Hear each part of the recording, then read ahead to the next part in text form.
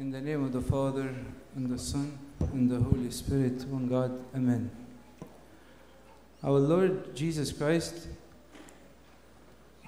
He sent His 12 disciples to preach. He gave them some tasks so they can go around and teach. After some time, He picked 70, and He gave them instruction to go and preach. If you compare the two instructions that our Lord gave to the disciples and gave to the apostles, they're almost identical. Nothing new. Nothing new. The 12 received exactly what the 70 received. What is the message? The message is simple. The harvest is plenty.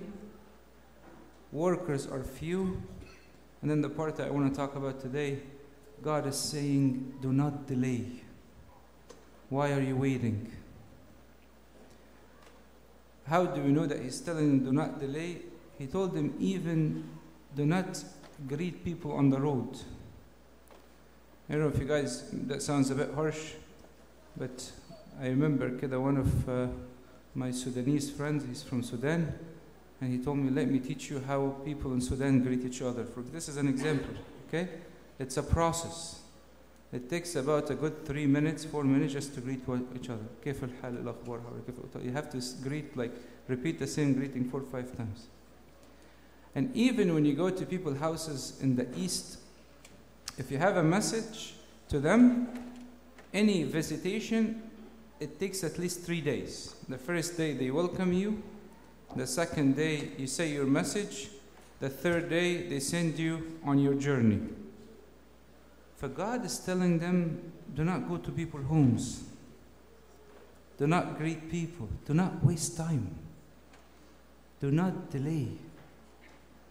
You know how many people in the world are extremely waiting patiently to hear the voice of God.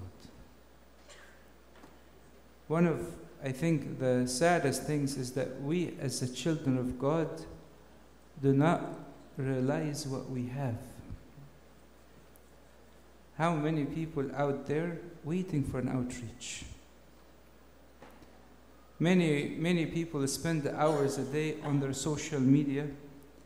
Why doesn't my social media turn into become a beacon of light to other people who are constantly looking at social media all day long?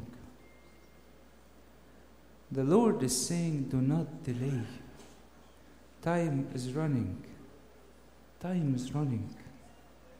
The worst thing that we live on earth as if we're going to live forever. We're just reading a book recently about a Catholic priest. He was talking about what changed his life. And he said, for the longest time, I lived a life that is stagnant. There's no movement, no growth. Just a life that was, I thought I was doing good, but I was empty. Every opportunity I have is a chance for me to speak about the kingdom. I remember, I mentioned this story to some of the youth, but I remember one time, like before priesthood, I was working at a company, and then they announced layoffs. They're going to lay off people.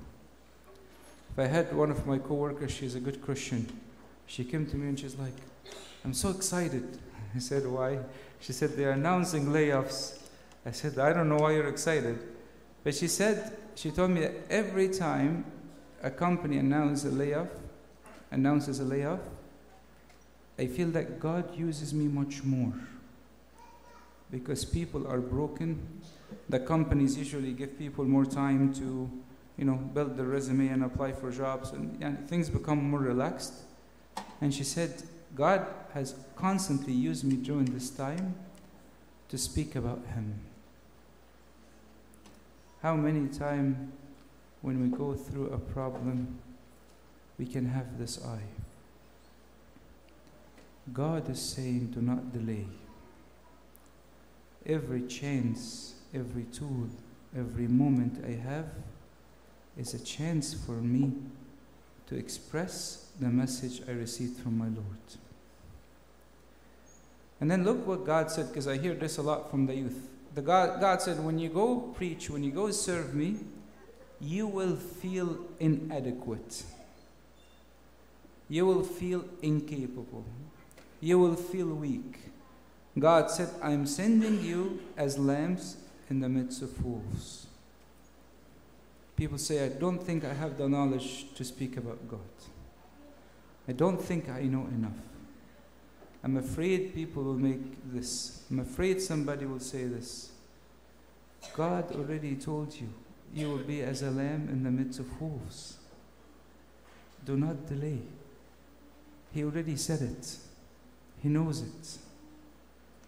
All this action of fear is there to prevent us. Nobody likes to feel inadequate or feel I'm not in control. But that's the time where God works the most in our hearts and our minds. If our Lord would come today to a servant prep class, or He comes to a group that's going for a mission, or any meeting in the church, and you tell Him, Lord, what message you have for us? He will say exactly the same message today. Nothing new. But the new is the urgency that comes with the message. Do not waste your life. One of the priests was reading about a priest's life, and he said the turning point in his life when he made prayer the center of his life. When made everything in his life is centered around what God tells him every day. You might tell me, so what do we have to offer? Look what the Lord said today. Everything is in the message. He said, I will give you a special gift of peace that you can give to others. A special gift of peace that you can give to others. It's a gift. It's not greeting. It's something that resides inside the hearts of people. You might tell me, Abuna, that there are so many people in the world who think Christianity is violent and Christianity isn't, Christianity that, and all these are talks. Tell you guys, when I was in college, university, one of my friends, he was from South Korea. He's one of my good friends. We used to come celebrate Thanksgiving over my house, and obviously he was alone here, but we spent time together.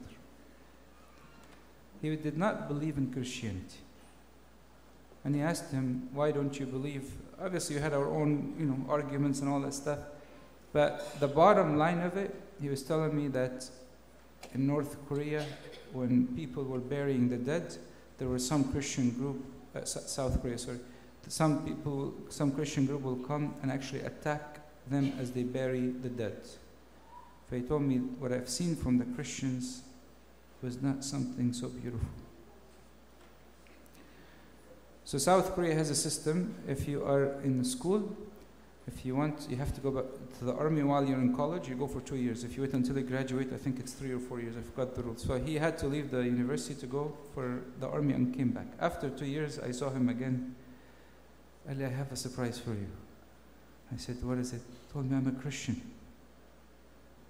I told him what happened. He told me I met a lot of Christians in the army. And I enjoyed so much peace that I've never experienced in my life. In the midst of the misconception and the evil and the human fallenness that talks about all the things that try to stain the image of the true Christian life, God sends His peace. Can we be confident in the message that God is sending us? Can we receive it with faith? can we receive it and say, I want to live it? Because what? Time runs out quickly. The Lord is saying the same message, but He says what? Do not delay. May the Lord give us the urgency and the desire to serve Him and His kingdom, and glory be to God forever and ever.